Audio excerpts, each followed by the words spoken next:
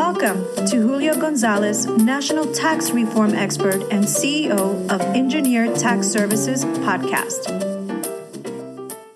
So, DJ. Yes. Thanks for being with us today. It's my pleasure, Julio. Thank you for having me. Well, listen, it's wonderful to have you, and we have a lot to cover. And as we have always talked in the past, DJ, you know, the family office community is investing in real estate, and they're moving to direct acquisitions that are generating good returns for them. But the question for a lot of families is due diligence. I think a lot of families are concerned about going through that due diligence process. The chief investment officers are, you know, really Wall Street guys that don't have the background or expertise to look at property investing and come up with, you know, a way to mitigate risk and generate good returns on the real estate investment process. So, DJ, that's your expertise. You've been doing this for family offices for a few decades now. What are the critical aspects of due diligence? Well, first and foremost, you have to make a decision whether you want to diversify through a fund, and that be it a public fund or a private fund. You know, with a public fund like a REIT, you do have instant liquidity. But as you mentioned, a lot of families are going direct today. And when you're going direct, first and foremost, before you even look at the property, you really need to look at who's the operator or the sponsor. Who's the person that you're putting your money in trust into? And when you do that, you need to look at a couple specific areas. One is going to be what have they done in the past? And what's their track record like? Also, you need to take a look at how much money they're actually putting into the deal. And how long have they been doing what they've been doing? Have they been just doing it since the last downturn? Have they been doing it since for a number of decades? And if they've been through a number of downturns, then you're going to mitigate a tremendous amount of risk because they actually have a track record that you can look back to. Oh, DJ, what are you doing for the family office? What kind of due diligence are you doing to kind of look through a deal? And then what, if you look through this primary set of functions and it's a go, what do you do like to dig deep and then finally take that selection? Sure. Well, first and foremost, you know, we go to the operator, like I said, and we want to take a look at what they've done in the past, how much money do they have in the game, and then we start diving into the property. So some of the things that we ask for is what type of due diligence have you done in that area? Mm-hmm. What's the demand? I think a lot of times, especially as the market starts heating up, people start investing, nobody wants to miss the opportunities. And because of that, you know, they're looking to invest into maybe some deals that wouldn't be the best acquisition per se. And so we want to get a better understanding of the market and how they're coming up with their numbers and their projections. Because a lot of times in their projections, it's actually quite aggressive. And with where we are in the current market cycle, we really need to make sure that they have an understanding and an expectation along with the experience of the type of return that they can actually receive. So we start digging into the assumptions. And DJ, it sounds like you do a very thorough audit and confirm not only the numbers, but can kind of confirm their assumptions to make sure that their projections agree with what you think is realistic. But how many deals do you look at to come to that one that you invest with? Well, typically we'll end up doing probably about 2 to 3% of the deals that we ultimately look at. So you want to be looking at a close on an annual basis to 700-800 deals. It all comes down to deal flow. And especially with the market, it's very tough to find good opportunities today. And so you need to look at that many more deals. And so if you're going to be investing as a family office through a local operator, then you want to have multiple operators. Mm-hmm. And that also means not only in the property types, but also in the location. So you might have an operator that's in the Southeast. And then you may have a different operator that's in the West Coast. So you're really front loading the due diligence that you're doing on who you're going to look to, so that when it does come a time for them to bring a deal to you, you've already gone through that, that initial underwriting process, which is the operator. Okay, DJ, help me answer this, because this is what I find to be the most challenging, maybe the most frustrating for family offices. We spend a lot of time and money going to conferences, looking for deal flow, and there's a lot of real estate companies out there going to those same conferences looking for our capital. And it seems like, one, that relationship takes time to achieve, and so it's meeting these people over several conferences. And so the whole process to me seems a bit archaic. And I wonder how a family office such as yours kind of goes through that process in a more refined way. And even for those real estate investors that are seeking family office capital, is there a more refined way? Because if we're all going from conference to conference, spend a lot of money, but not a lot of transactions are getting done. And it also seems to me like the conferences you go to, those real estate deals haven't been pre-screened. They haven't had any due diligence. So we're kind of starting from scratch, right? It just seems like it's the dog chasing the tail, and it's very frustrating. I think probably for the real estate investment companies and for the family offices. So, DJ, how do we, get past all this? Well, one of the things that I believe in is, the family office community is a very tight-knit community. And so I think one of the best ways to go about investing in general is by the relationships that you've established or work with other families. So that could be me coming to you and saying, Julio, we're looking for somebody down in the Miami area, West Palm Beach, South Florida. Is there anybody that you know that you've had success with or experience with before? And that's a very, very good way in order to identify sponsors and opportunities, because you've already had somebody that's sort of done all that legwork and they actually have some experience with it. So that'd be one way. Another way would be to actually reach out to a family that created their wealth in real estate and see if you can co-invest with them. They've obviously been successful. They know what they're doing. It's their own money. They're writing their own checks. And so I think that's another great way in order to find opportunities and good operators, which is, once again, through the family office network. So I think that's a great way to go about it. I get calls from families all the time that says, DJ, what do you think about this? And, because I have such an integral understanding of real estate in general, I can size something up in probably about 3 to 4 minutes. Mm-hmm. And so once again, reaching out to other people that can maybe give you a viewpoint. And it may not even be another family. It could be somebody that you know who's a friend that could take a look at it for you. Okay, well, I love the idea of mentorship and peer-to-peer relationships. I think those are great suggestions. DJ, you wrote a big book on this issue. You wrote a book on due diligence and family offices and investing in real estate. And I know you've covered real briefly some of the topics, but what does the book cover? It's a big book. What are the details within that we need to read upon in your book? Well, it's really a fundamental book in many regards, and it goes over aspects of all the different parts, ranging from the type of different property types, because if you invest into a multifamily, that's different than a senior apartments, which is different than assisted living, for example, because assisted living is an operational business, just like a hotel. So it's not just the real estate itself. The other thing that I think is extremely important is talking about some of the vernacular that's used within the industry.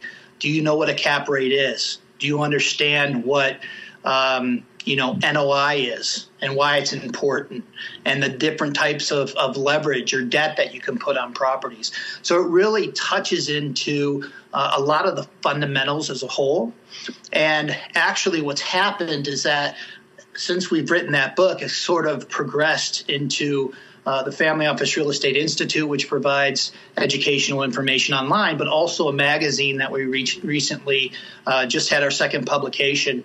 And, the whole purpose of the magazine, we have three variables. One is no selling whatsoever, because, as you know, family offices are always asked for money. And then I want to make sure that every article people want to highlight because there's something special and something that they learned. So it's all related to families and real estate and, information that they may want to ask, but they just haven't asked or they don't know who to ask. And it can give them some good insight. So, I think, like you said, unfortunately, not everybody understands every, real estate as a whole. And it's very difficult to understand real estate and hedge funds and private equity, especially if you spent the last 30 or 40 years in chemicals. Yeah, right? Makes sense. That's true. And you mentioned cycle. Okay, so where are we in this real estate cycle? That's a good question, Julio. And actually, I had put out a survey a number of years ago, and I did two surveys, one with a smaller group of families and one with a larger.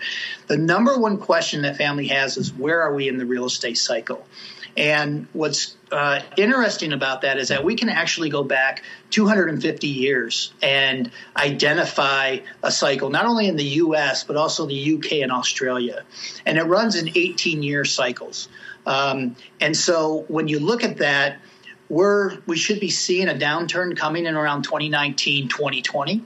We'll then see another pickup where people will start getting, back into the market, making more money. And then we're going to hit a recession probably around 2027, 2028, maybe even to 2029. And that's going to be an actual full-blown recession, maybe not as bad as the last one, but we're going to have another recession. And so this next downturn is going to be much lighter, but it's still going to create a tremendous opportunity. And in fact, people that ask me about multifamily, what I suggest to them is to say, look, there's in a lot of these markets, and each market is different, but in Denver, for example, there's a lot of overbuilding. And so we've got a 2-year supply. So what should really be done is to wait until about 2020, 2021. You're going to be able to get some great opportunities. And also what people don't understand is that multifamily has a 9-month lag until you can really see any impact that's happening to that. So that even adds an extension to that time frame. So, we're coming to a point where things are going to really start slowing down. And you can see that with the increasing cost of construction costs, as well as the 2 interest rate hikes we've had over the last, 30 days or so. You bring up interest rate hikes, and I was just thinking about that as well. How does that change the cycle now that, they've raised rates and they've told us that they're going to do it again? Yeah, well, that definitely has an impact. When interest rates are less, what happens is you're able to get debt at much lower rates. And because of that, you can borrow more. Well, when that interest rate starts going up, you're going to borrow less. And because of that, it actually has an inverse relationship with values, which means that you can't borrow as much, which means that you can't pay as much for that property, which means that property ultimately is going to come down in value. So as these interest rates start going higher, the values of these properties are going to start coming down. I see. And so what are you doing? I mean, you said that there's an oversupply in Denver on multifamily. Is there an undersupply? Is there a type of real estate segment that's good right now, or things we should be looking at? That's a good question because, not only does real estate move in cycles as a market as a whole, it also is cycle dependent in local markets, right? So that you might have overbuilding in Denver, but you might still have opportunity in Boise, Idaho, for example. But also property type goes into different segments as well. So where you're seeing a lag right now, where there's an opportunity, is in some office, actually. There's some opportunity on the hotel side. Actually, where there's a great opportunity is in the smaller retail, believe it or not. A lot of people are afraid of the Amazon effect of what they say, but you still are going to go and eat at a restaurant. If you want a cup of coffee, you've got to go in and get a cup of coffee. If you're going to get a haircut, you can't order that online and get it, right? Mm-hmm. So a lot of these smaller shops, people are actually picking these up for 9 caps, which is much, much greater, right, than if you were to buy a multifamily at a 4.5 or a 5. And these retail shops are actually seeing increased business. So, I think that people need to be aware that if there's an opportunity for some of these smaller retail locations and strip malls, small strip malls, that's a great opportunity. Long term, I believe in if you're land banking per se, I would say parking lots in major cities, because with what's happening with the self-driving cars, all these parking lots in downtown are going to that tremendous effect, because they can park these cars that are going to pick us all up outside the city and drive them in. So you can take those parking lots and actually repurpose those, rezone those for future maybe hotels or apartments or offices. I see. And so parking lots, senior housing, some small retail, unique retail. Yep. What if a family has an opportunity and they are told it's a great deal, they're very interested, but they don't have the capacity to do some quick due diligence? What do you recommend to them? If they can't do quick due diligence on it, they just don't have the resource, Yeah, if they don't have the resources, a couple of things you can do. If it's a short time frame, I would say walk away, because you're better to make no decision than a quick decision that may not be good. The one thing that I've learned over the years is that if you find a property, whether it's a house or it's a commercial property, and you think it's the best thing you've ever seen, I'll tell you, within a week, you're going to find something that's good, if not better. So not to worry from that perspective. What you can do is you can pick up the phone, talk to some people like we talked about, peer-to-peer. Another thing that you can do is there's a number of companies that actually do third-party due diligence. Okay. And you can actually go to them and ask them, can you evaluate this? Can you look at that?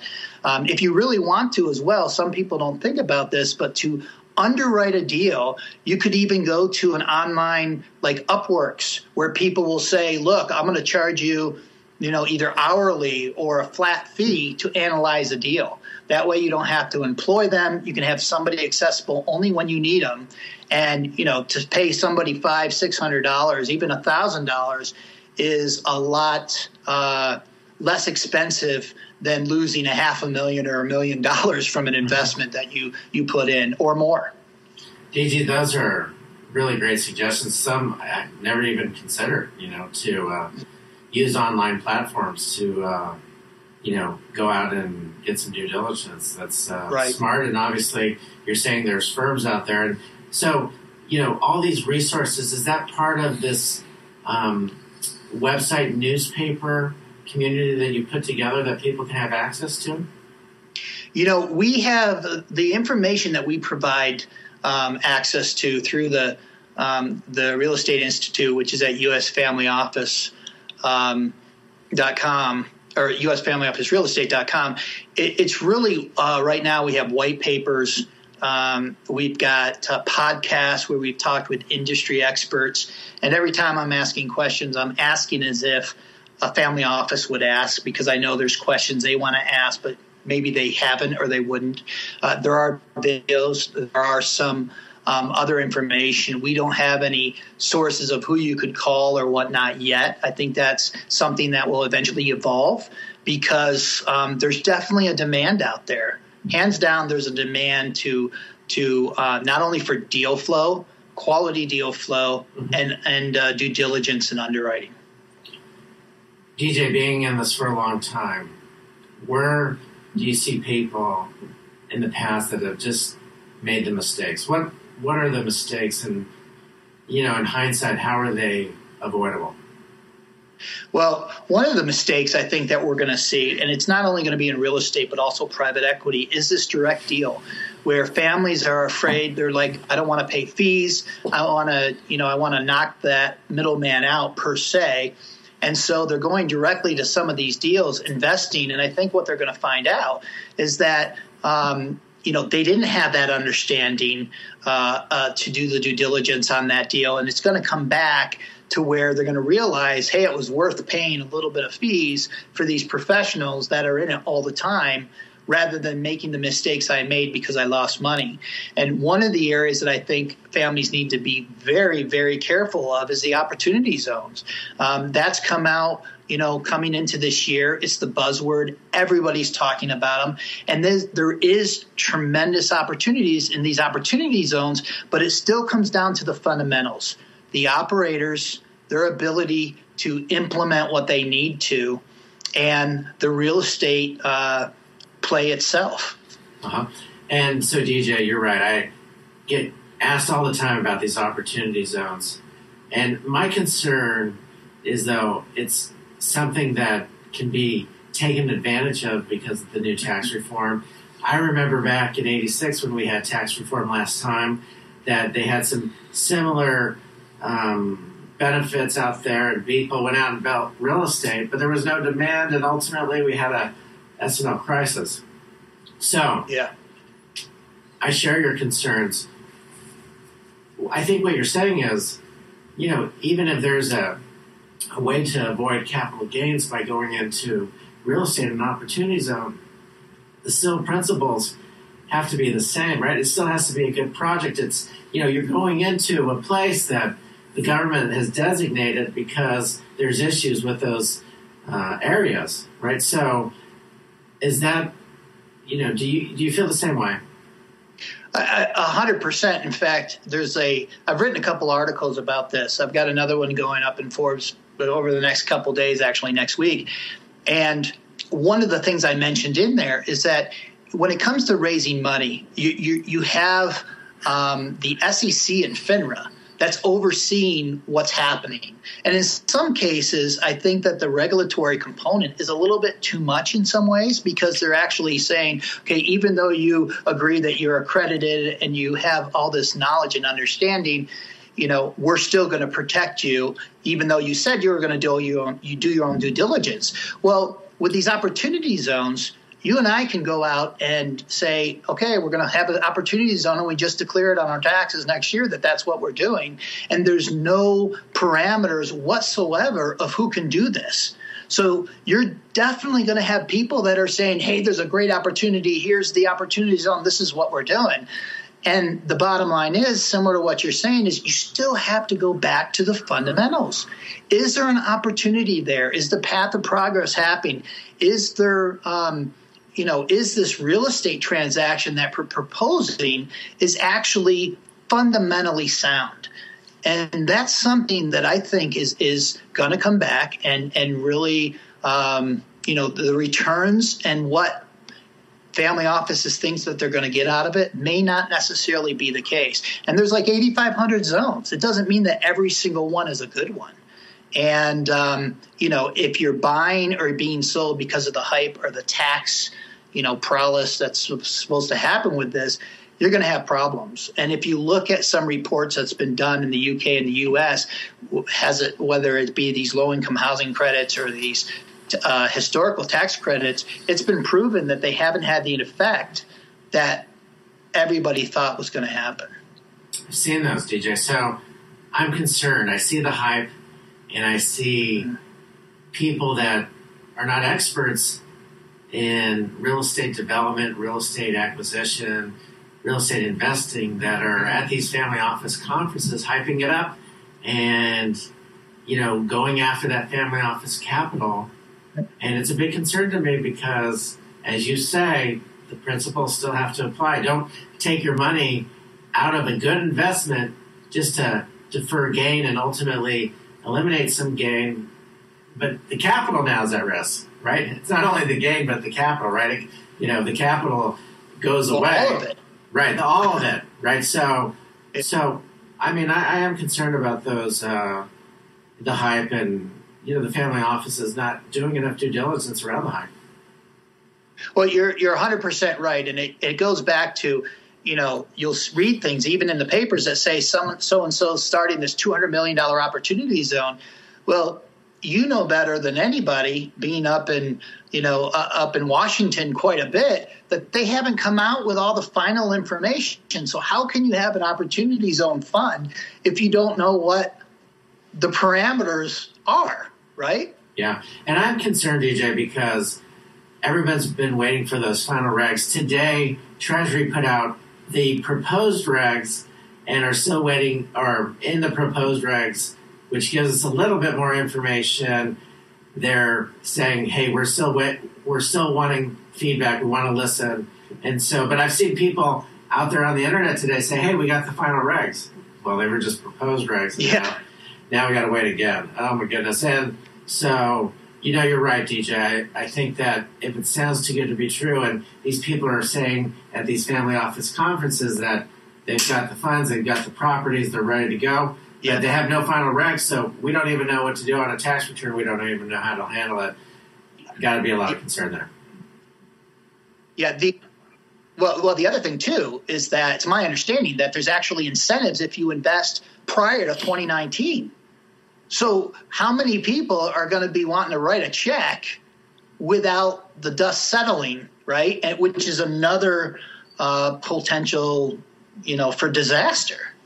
Yeah, I mean, you're right. I mean, I think if you look at the regs, right, before 2019 is, you got that 10-year ticking time, and then they expire, right? They're not permanent, the opportunity zones. So right. I think there's a lot to be concerned. Now, it doesn't mean that these opportunity zones won't be tremendous opportunities for family offices to preserve and protect capital gains. Yep. But, we have to be honest, right, and report what's actual and keep everyone up to date. Well, it comes back to what, your first question was due diligence, right? Yeah. And I think another very important question that should be asked by families is, can I see that market demand analysis, right? That's a third-party report where what's great about real estate is you can actually gather enough data to say, okay, there's a demand for 1,000, units, and yet there's 2,000 units that are coming to market. That's a big red flag, right? Because there's too much available for too little demand. Conversely, if you find out there's a demand for 1,000 and there's only 500 in the pipeline, or 500 that's coming to the market, obviously there's an opportunity there. And one of the things I would suggest is to really make sure you understand what's happening in that opportunity. For example, in the old part of Las Vegas, where it all started, the founder of Zappos has been investing into that area for years now and had started that gentrification. Well, that just so happens to be an opportunity zone. I mean, things have already started there, which is huge. Another thing that I could suggest is I got asked to go to this luncheon for opportunity zones, and I was going to start asking all these questions about, well, how do you know this? How do you know that? Well, the group that was actually presenting at the time has been doing development in these areas already, with low-income housing and historic tax credits, getting 7-8% returns, which are good. But now it's just a cherry on top that they happen to be in these exact opportunity zones where they've been doing this type of investment for 10, 15 years. That is, to me, is you're mitigating a tremendous amount of risk, and you only have upside because they've already been producing results in these areas. That's the best advice I've heard, is that, there's probably people that have already been doing development in these areas, and it just happens that they've been there and now they're in an opportunity zone where they've always historically been doing business. I mean, that's a no-brainer to me. I mean, it's like, okay, well, I know that historically they've been getting 8. Now we can just assume that being in the opportunity zone, we can add, and now we're into the teens. Okay. So, DJ, any final thoughts in terms of family office should be looking out to the end of the year? Yeah, I think that be cautious with these opportunity zones. Don't jump in just because there's that incentive to get money out toward the end of the year. And I'll be honest with you, I think there's going to be multifamily is a big buzzword and has been for family offices. I think you are going to have opportunities, but be patient. I would say start putting money aside for dry powder is what they call it, money that you're going to be able to put out there maybe in the next 12 to 18 months, because there will be opportunities, and we're going to see the market take off again after a little bit of a downturn. And so I would be prepared to try to capitalize on some of those opportunities. Okay. Good stuff there, DJ. How do people get your newsletter? If people, the best thing they can do is probably go to FamilyOfficeREM.com, which is FamilyOfficeRealEstateMagazine.com. There's great information that's continuing to grow, and they can sign up there for not only getting updates, but also the magazine itself. And is your contact information on that website? It's not, because it's purely educational, but I'll give you my contact information. If somebody has any questions, they can get me at D Van Kuren, which is my name, DVANKEUREN, at HeymanFamilyOffice.com, HAYMAN, or they can go to my website, which is DJVanKuren.com. And how do they get a hold of And all my contact information is on that DJVanKuren.com site. And how do they get a hold of your book? If they go to DJVanKuren.com, they're going to find that they can get access to the book.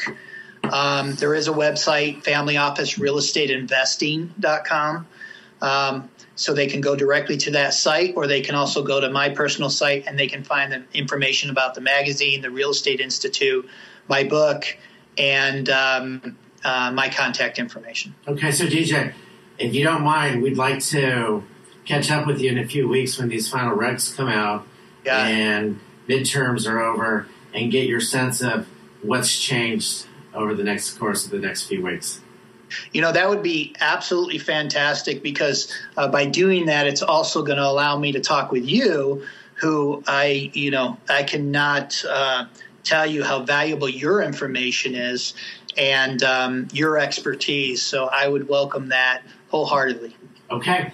Thanks for being with us today, and we will make sure that we get these families updated as soon as possible when the new regs come out.